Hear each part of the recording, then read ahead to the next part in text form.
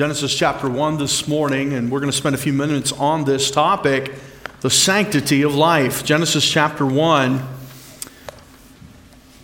In 1962, that's how long this has been going on. In 1962, abortion became decriminalized in Canada.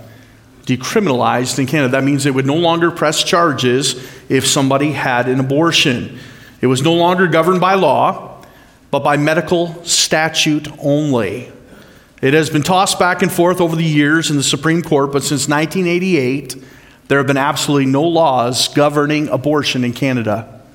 Now think about this. As of 3 years ago, and that's the most recent stat I could find, as of 3 years ago, Canada was the only country in the world where abortion is completely unregulated.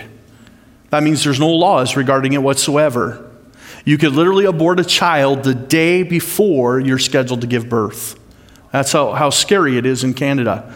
There's no regulation, no laws. It's only governed by medical statute. And you say, well, what was all the fuss then in the 80s and the 90s, early 90s with Henry Morgenthaler? The problem there was not that he broke any laws, but he set up illegal clinics. They were outside of the medical statutes and practices, and they were not governed, listen to this, they were not governed for safety. As if abortion is safe. It's not safe for the child that is put to death. But you know, right to life is a lot bigger issue now than it was even just 5 years ago. Now we're talking about euthanasia. Now we're talking about the right to die. If a young person says, well, I'm depressed, can you give me some pills? There are places in this world and in North America now where you can go to a doctor, and if you can get a second opinion saying, yes, you're depressed and you want to take your own life, we will give you the right medication, and you can do that.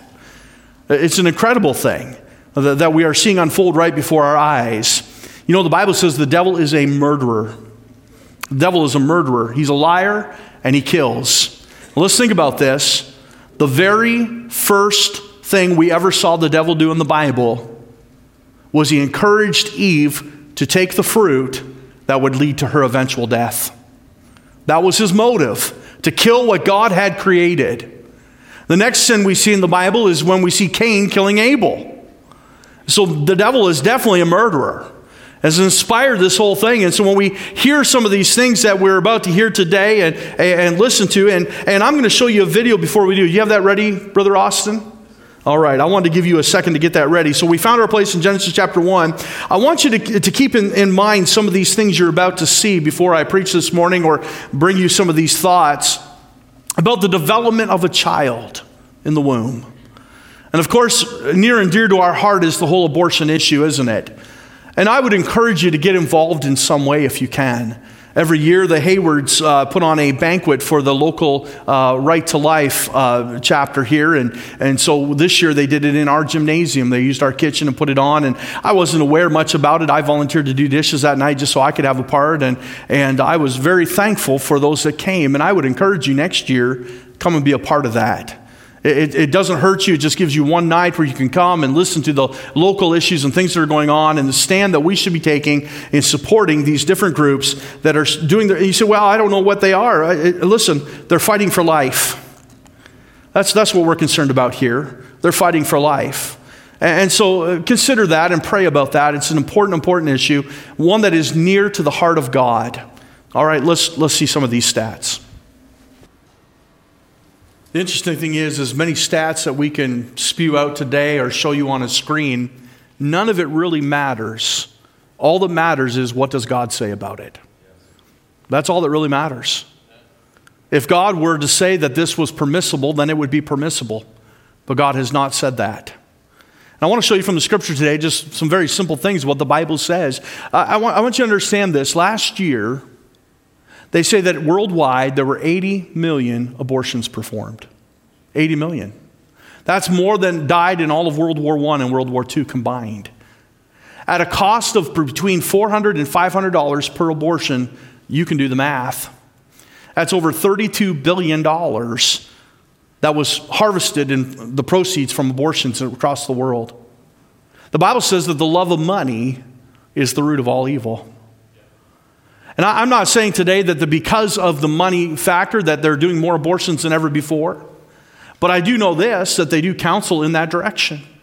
I have seen a video of somebody taking a purse with a camera into a Planned Parenthood, and they were counseling this young lady to get an abortion. It was what was right for her. As a matter of fact, when Bethany was in the womb, the doctors counseled us to have an abortion. They said Bethany has no brain. Debatable. They said she doesn't have a brain. The head has been caved in on the one side. They said there's not enough amniotic fluid to carry that baby to term, and we don't hear a heartbeat. They said you're going to have to abort this baby, or that tissue is going to start decaying. I said right away to my wife, I said, I heard the heartbeat. The doctor says, no, must have been your wife's heartbeat. And I said, not at 140 beats per minute. This is not my first child. This was my fourth child. I've heard a fetal heartbeat. And so he says, well, maybe you need to get another test done. Where did you have your test done? And I told him, and he goes, oh, go somewhere else.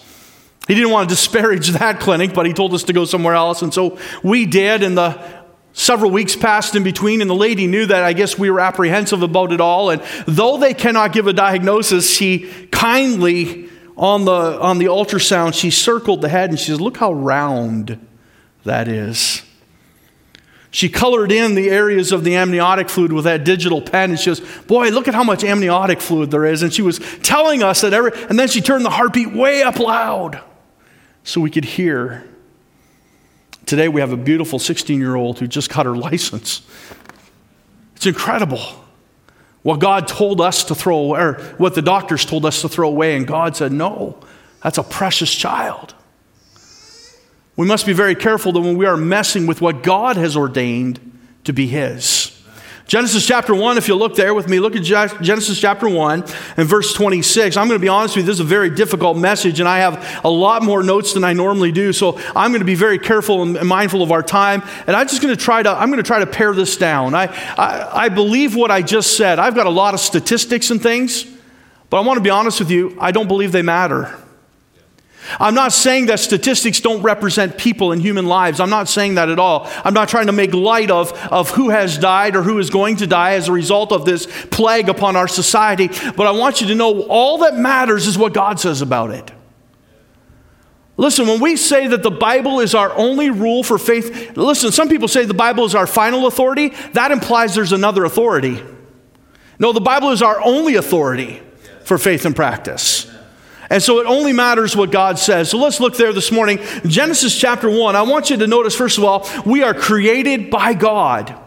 He said, well, I know that. I know, and I know that I'm preaching to the choir this morning, and I know that you understand these things, but I think, Paul said this, for me to make you aware of these things again, or to be mindful of these things is not grievous for me, but it was necessary, expedient. It's important that we are reminded of some things once in a while. So notice, first of all, we are created by God. Genesis chapter 1 and verse 26, and God said, let us make man in our image, after our likeness, and let them have dominion over the fish of the sea, and over the fowl of the air, and over the cattle, and over all the earth, and over every creeping thing that creepeth upon the earth.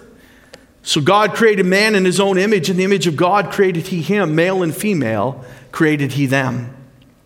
And God blessed them, and God said unto them, be fruitful and multiply, and replenish the earth, and subdue it, and have dominion over the fish of the sea, and over the fowl of the air, and over every living thing that moveth upon the earth. The Bible says in verse 27, read it again, so God created man. Not only did He create man, He created man in His own image. In the image of God created He him, male and female created He them. Job chapter 10, the Bible says this, thou hast clothed me with skin and flesh, and hast fenced me with bones and sinews. Thou hast granted me life and favor, and thy visitation hath preserved my spirit. Let me give you another scripture, Psalm chapter 95. If you're making notes this morning, Psalm chapter 95, verse 6. Oh, come, let us worship and bow down. Let us kneel before the Lord our Maker. I don't think it's a stretch for anybody's imagination here this morning to understand that we were created by an almighty God. If you're just getting here on board at Bethel Baptist Church, I want you to know this morning, we do not believe in the heresy called evolution. We do not believe that all this happened by chance. As I hear people going into surgeries and listen to what is about to take place, more and more I'm convinced that the body is intricate in design, that only God could create such a thing. It's an amazing thought what God has spoken to existence, and His greatest creation is you because you were made in His image. We are created by God. It was God that created all, and therefore it is God that we must answer to in this matter. I want you to think about this. God formed man from the dust of the ground, and it wasn't until He breathed breath into his nostrils that it became a living soul. Joseph's brothers thought that once their father had died that he would require their life and revenge, but Joseph wisely answered this. He said, "Am I in the place of God?" You know the story, don't you? Joseph, of course, was the favorite son. God had blessed Joseph to be a leader. And he had visions and dreams, and in those dreams, he saw the chiefs bowing down to one, and his brothers recognized quickly he was talking about them. And that they would one day bow down to Joseph. So they took him and they threw him in a pit, and they rent his coat of many colors, and they dipped it in blood, and they showed it to his father. Joseph was taken by Midianites and eventually sold into Egypt.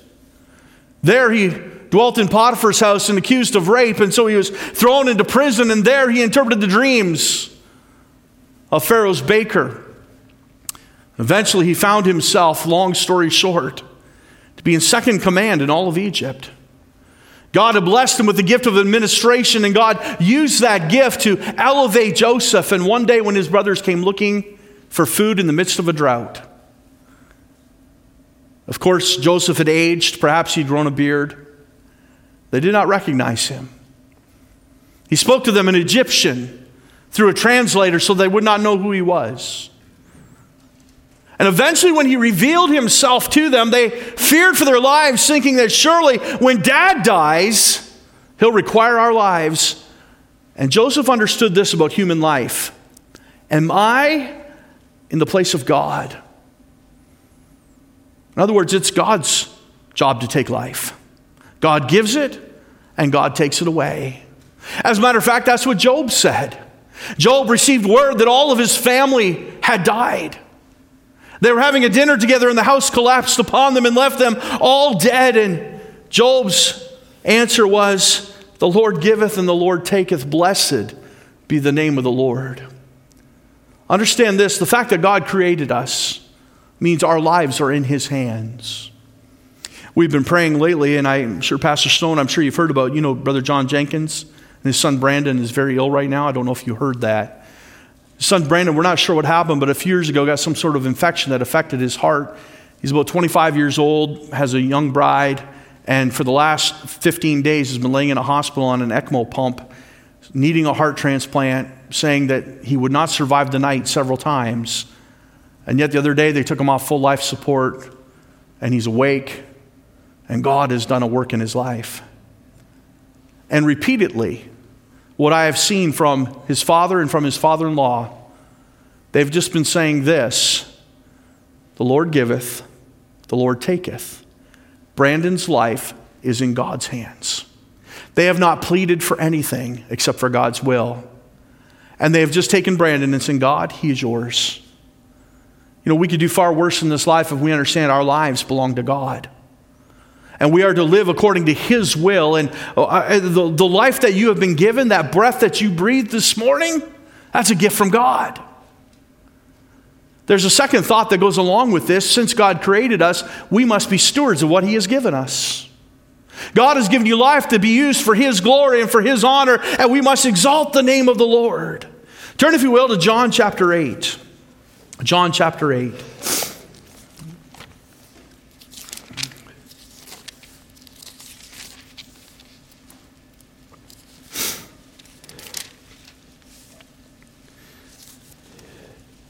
I believe with all my heart that if you have a distaste for abortion, for euthanasia, for all these things that we see coming around in our world today, I believe that's God-given. Because the devil is a murderer. He is a liar. Look what the Bible says in John chapter 8, and read with me if you will, in verse 37. I know that ye are Abraham's seed, but ye seek to kill me, because my word hath no place in you. I speak that which I have seen with my father, and ye do that which ye have seen with your father. They answered and said unto him, Abraham is our father. Jesus saith unto them, if ye were Abraham's children, ye would do the works of Abraham. But now ye seek to kill me, a man that hath told you the truth, which I have heard of God. This did not Abraham. Ye do the deeds of your father. Then said they to him, we be not born of fornication. We have one Father, even God. Jesus said unto them, if God were your Father, ye would love me. For I proceeded forth and came from God, neither came I of myself, but he sent me. Why do ye not understand my speech, even because ye cannot hear my word? Listen to this. Ye are of your father the devil, and the lusts of your father ye will do. He was a murderer from the beginning, and abode not in the truth, because there is no truth in him. When he speaketh a lie, he speaketh of his own, for he is a liar and the father of it. In other words, Jesus is saying to them, you want to kill me because your father's a murderer. The devil is a murderer. Where does this lust to destroy and to kill come from? I'll tell you this morning, it's inspired of the devil himself. It is the doctrine of devils. I've had this thought several times over the years. Way back we see that the Israelites are in Egyptian bondage. And God raised up a deliverer in Moses. And it was then that Pharaoh was inspired of the devil to destroy and kill all the babies. Fast forward about 1,500 years and we come to the birth of the Lord Jesus Christ. And when another deliverer was coming, Herod said, let's kill all the babies. Since 1966 in Canada and 1972 in the United States, Roe versus Wade, North America has decided, let's kill all the babies. It makes me wonder if another deliverer is coming. It makes me wonder if God has set something in motion and that the devil is fighting fiercely to try to stop it once again. The devil is a murderer. We are created by God, but I want you to notice also, if you'll turn to Jeremiah chapter 1, conceived by God.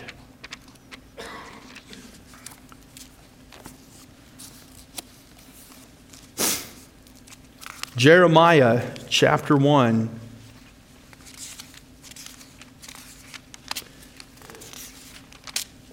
Do you know that child that is carried in a womb comes from God?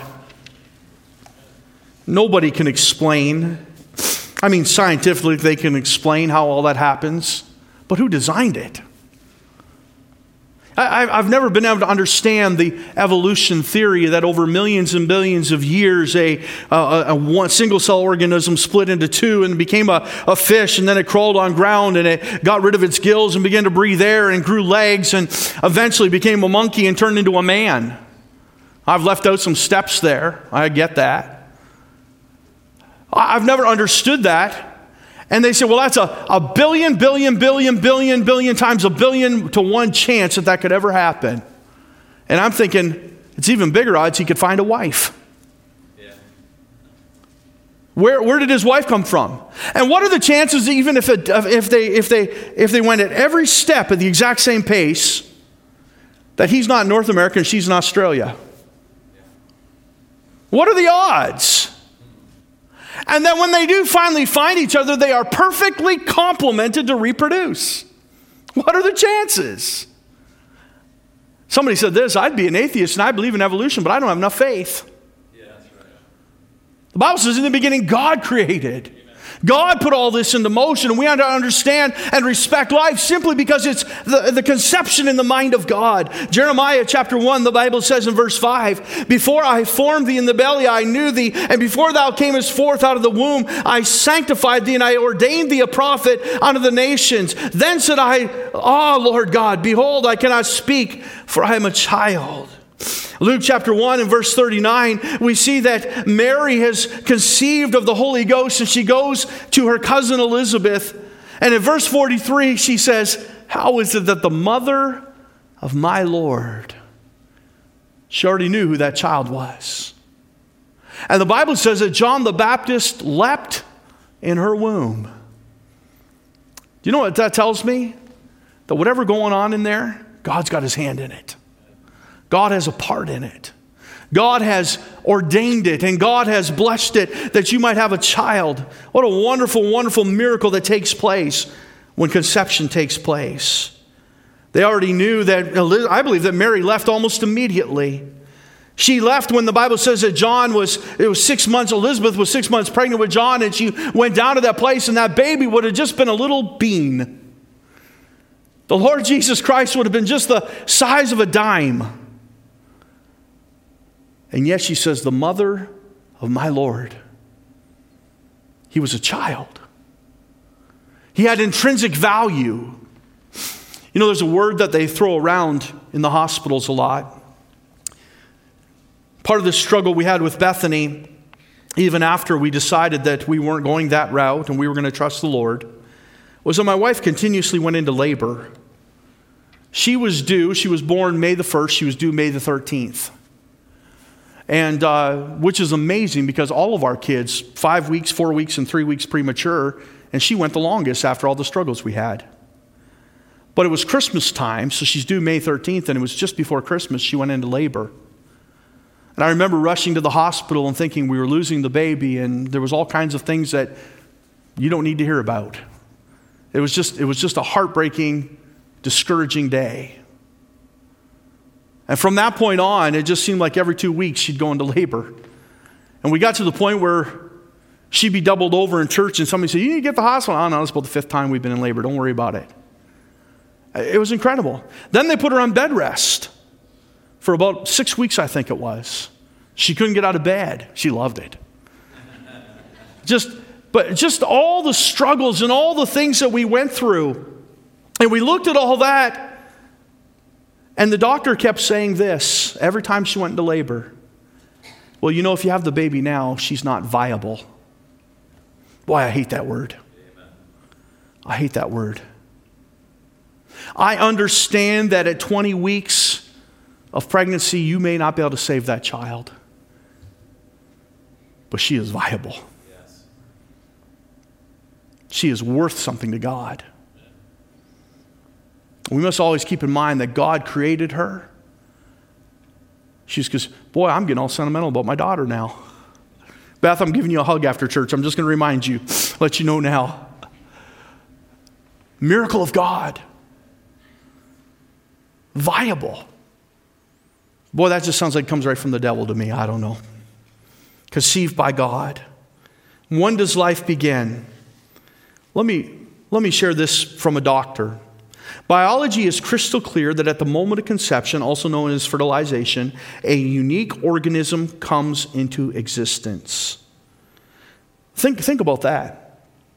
Think about that. Some of you get mad today if I stepped on a cockroach. You would. Remember about 2 months ago that cockroach came across here? I thought it was a mouse out of the corner of my eye and I jumped. Do you remember that? Somebody came out in the hall after and said, I'm sure glad you didn't step on that. Somebody on the live stream might have got upset. Good night. I was too scared to step on it. That was the problem. It was bigger than I was.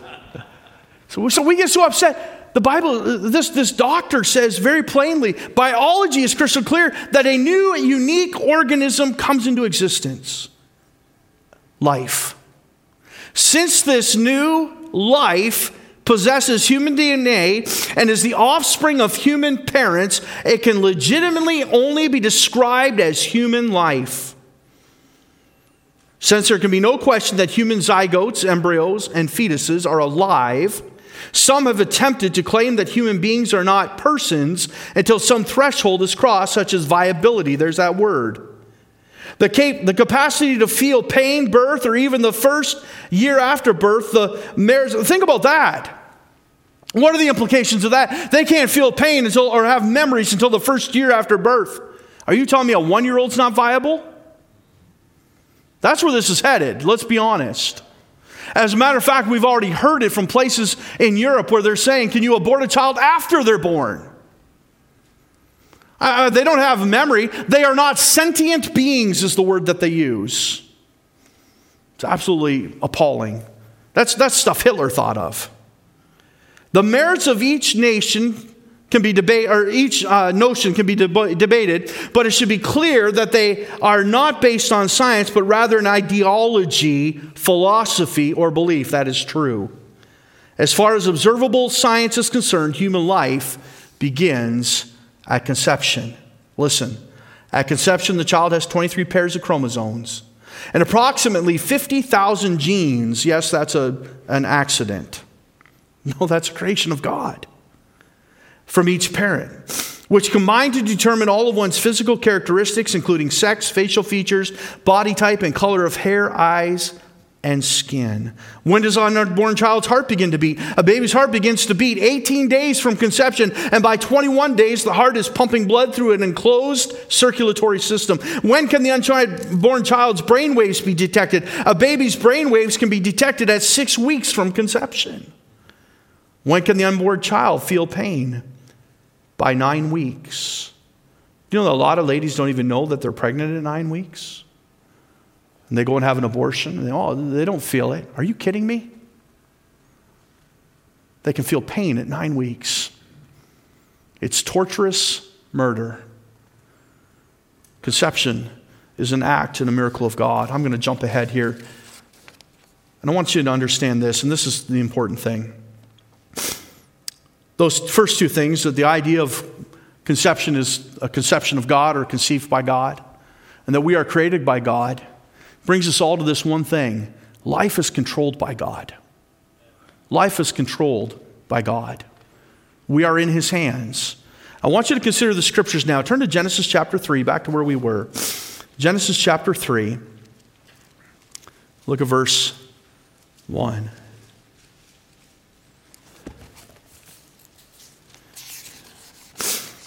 I feel like, honestly, messages like this, you're teaching more than you're preaching, and I'd much rather preach.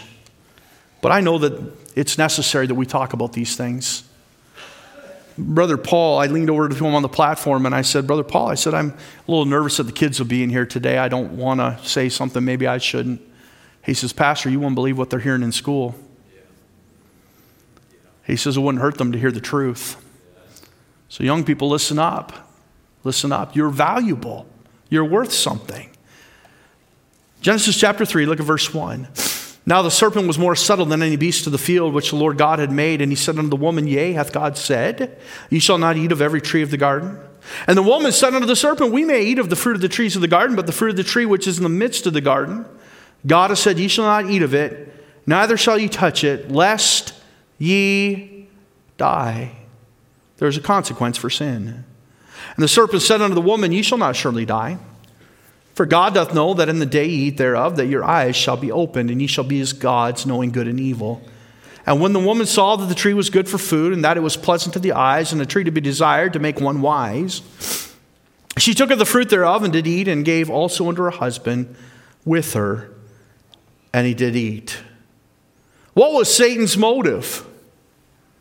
His motive here in Genesis chapter 3 was to destroy what God had created. That's what Satan's been doing ever since he landed on this earth. He has set out to destroy God's creation. He's a murderer, the Bible says, from when? The beginning. He's been a murderer from the beginning. And so he goes to Eve and he twists the words of God and he sets her up to die. Satan wasn't trying to open her eyes. He wasn't trying to enlighten her. He wasn't simply trying to get her to rebel against God. Satan knew there was a death sentence attached to sin.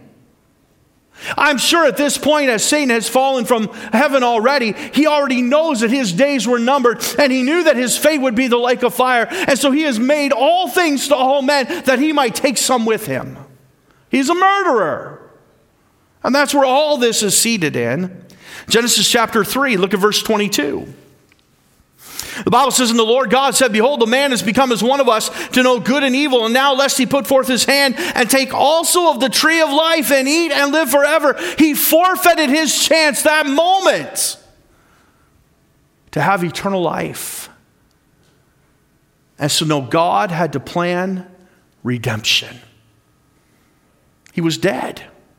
He had died in his sins. And lest he take of that tree and have life and remove the penalty of death. What are you saying, Pastor? I'm saying this. Life and death are in the hands of God. God decides it. So he put Adam and Eve out of the garden, and he put a cherubim there with a flaming sword that they might not be able to enter in and take of the tree of life. And now they must come through the blood. They must come to God through the sacrifice of atonement. God controls life. In John chapter 10, if you'll turn there with me, John chapter 10, we see the Lord Jesus Christ reinforce this thought with those that were listening. John chapter 10, he says in verse 17, "Therefore doth my Father love me, because I lay down my life, that I might take it again. No man taketh it from me, but I lay it down of myself. I have power." Listen to that, that's the key. I have power to lay it down, and I have power to take it again. Listen, this commandment have I received of who?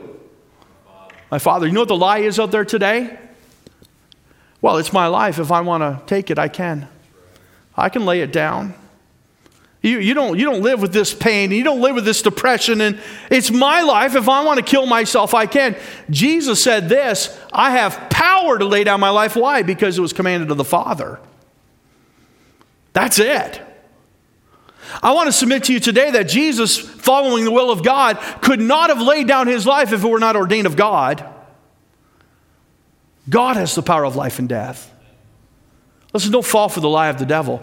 The devil wants you to take that power. Here's the truth. The devil would kill all of you if he could. Praise God that we're blood bought and we are sealed unto the day of redemption, and we have Christ living in us, and greater is he that is in me than he that is in the world. Thank God that he's in control of life. Now let me ask you this.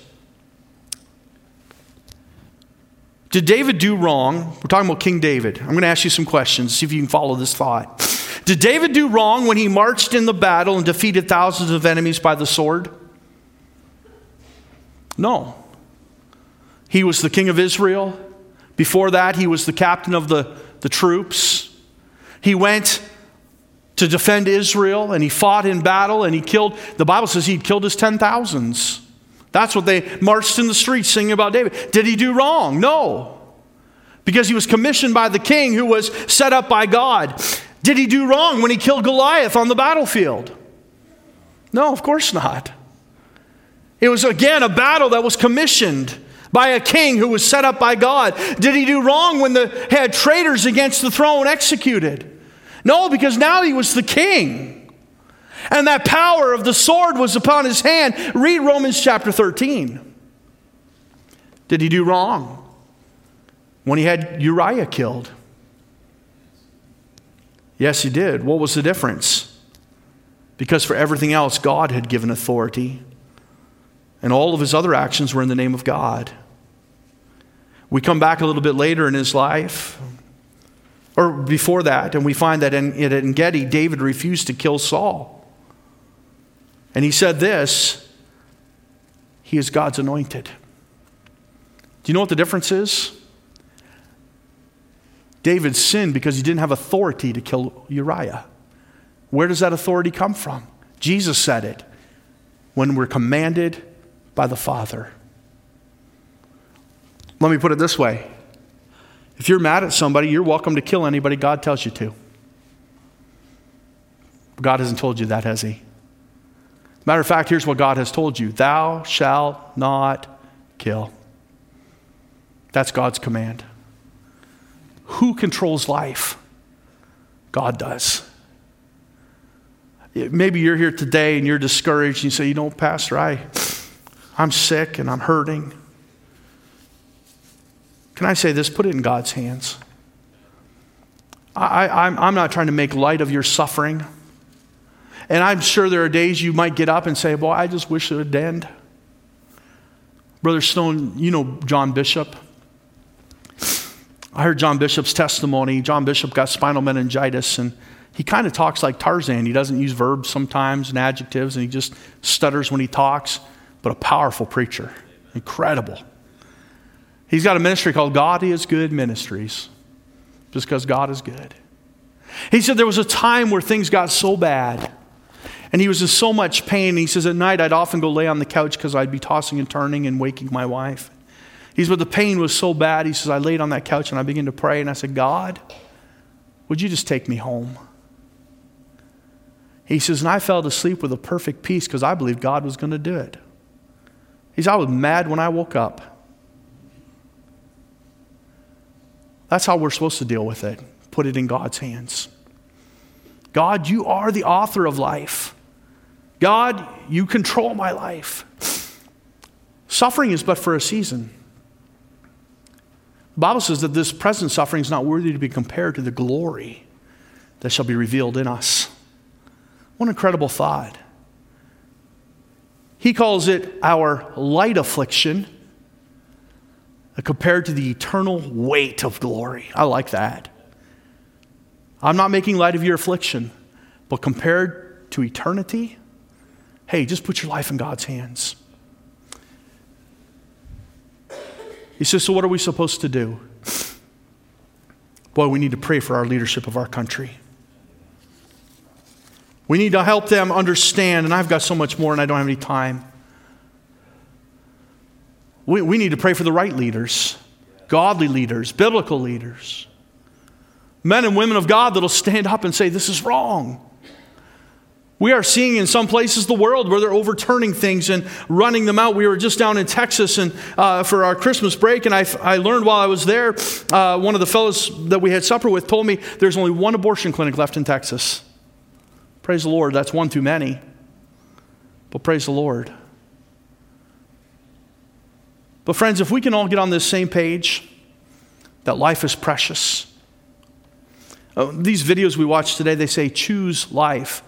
I understand that's directed at the choice crowd. For me, there is no choice. God gave us life. We are to cherish every moment of it. Because it is just a vapor. But it is God's vapor to be used for His glory.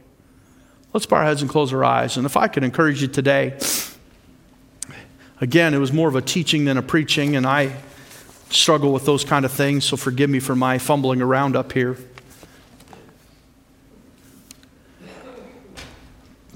But would every Christian take some time and pray today? We have local pregnancy center here in town that's pro-life. We have a Voice for Life chapter here in town. Would you pray for them? Pray for their leadership? Would you pray? Folks in our church, you know there's Christians that struggle with these decisions. Would you stand to your feet? If you'd like to use the altar, you can. Just so stand together with our heads bowed and our eyes closed. Several years ago, there was a young lady in Lighthouse Baptist Church in St. Catharines that was going through the same thing that we went through with Bethany. And they were debating whether or not they should abort that child. And the pastor at the time was Pastor Taranjo, and he put out an email, has anybody gone through something like this? And I said, we have. And I wrote out the testimony and I sent it to him, and he gave it to the young lady. I'm not sure what happened there, but could we use our stories to encourage somebody? Help somebody? There's some people that it's a moral dilemma. It's a difficult decision for them. It shouldn't be, but it is. Would you pray?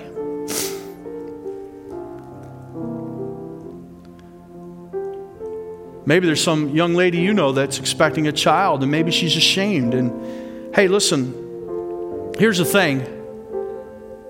Yes, they sinned, but you've sinned too. And God's grace is sufficient. What they need is the love of Christ. They need your support and your help to get back on the right track. Let's pray that we can see a revival of life in our country. Brother Baker's going to sing a hymn of invitation, and would you just take some time to pray this morning? Take my life and let it be consecrated, Lord, to Thee.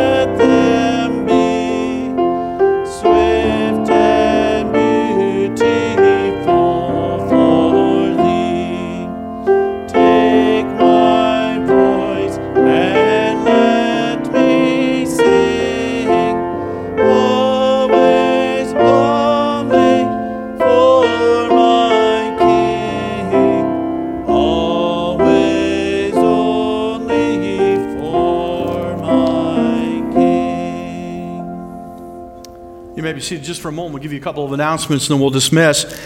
Don't forget, we're having this soup and sandwich lunch right now. It's a fundraiser for the Academy, and we'd appreciate so much. You ask how much is it? It's by donation. It's whatever you want to give. And so we're just glad that you come. There's lots of soup there. Of course, we're down quite a few people today with the weather and such. And so we have a lot of food, and we hope that you'll come and eat it. You say, I don't have anything to give. Come eat anyway. That's fine. And if you want to throw something towards the Academy later on in the year, you're more than welcome to. But we're just glad that you're here. We hope that you'll come. You know, I was having this thought while we were praying. About a year ago, I guess. How old is Abigail? We're 18 months? So it's been a year and a half ago. The night she was born, I got called to the hospital about 1 a.m, I guess it was. And she had swallowed amniotic fluid and wasn't doing well, wasn't breathing well, really struggling. And they were going to have to rush her to London. And so we spent the night driving to London and helping. Ashley had to say goodbye to her baby. That's a terrible thing. And then my wife picked her up later and we took her to London as well. And Caesar called me, and I don't think this will embarrass him. He was brokenhearted, weeping on the phone, and I couldn't even understand. I can't understand him on the phone most days, but he was weeping. And I said, Caesar, what's wrong? And he said, all I could make out was hospital. So I said, I'm coming. And so we got up to the hospital. While we were just closing out, I was thinking to myself, one day earlier, people abort that little baby all the time and don't even think about it. But just because she was an outie instead of an innie, just because of a 10-minute process of coming through the birth canal, we're weeping and praying and begging God. But 24 hours, 6 hours, 2 hours earlier, they could have aborted her and gone home and not have thought a thing about it. I think the live stream is done, so I'll share this.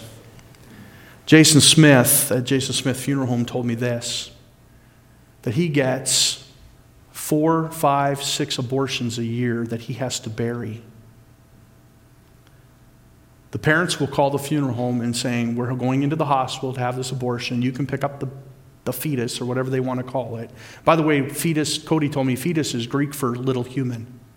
That's what it means. After 24 weeks, if that child has been aborted after 24 weeks, they cannot bury it without a birth certificate. It has to be named. Jason says, I have to name the baby to put on the birth certificate before we can bury it. The parents don't want anything to do with it, so he says, I just pick a name and they put it on the birth certificate. What a horrible money-making, that's all that is. What a horrible, horrible, wicked practice. They know it's a child.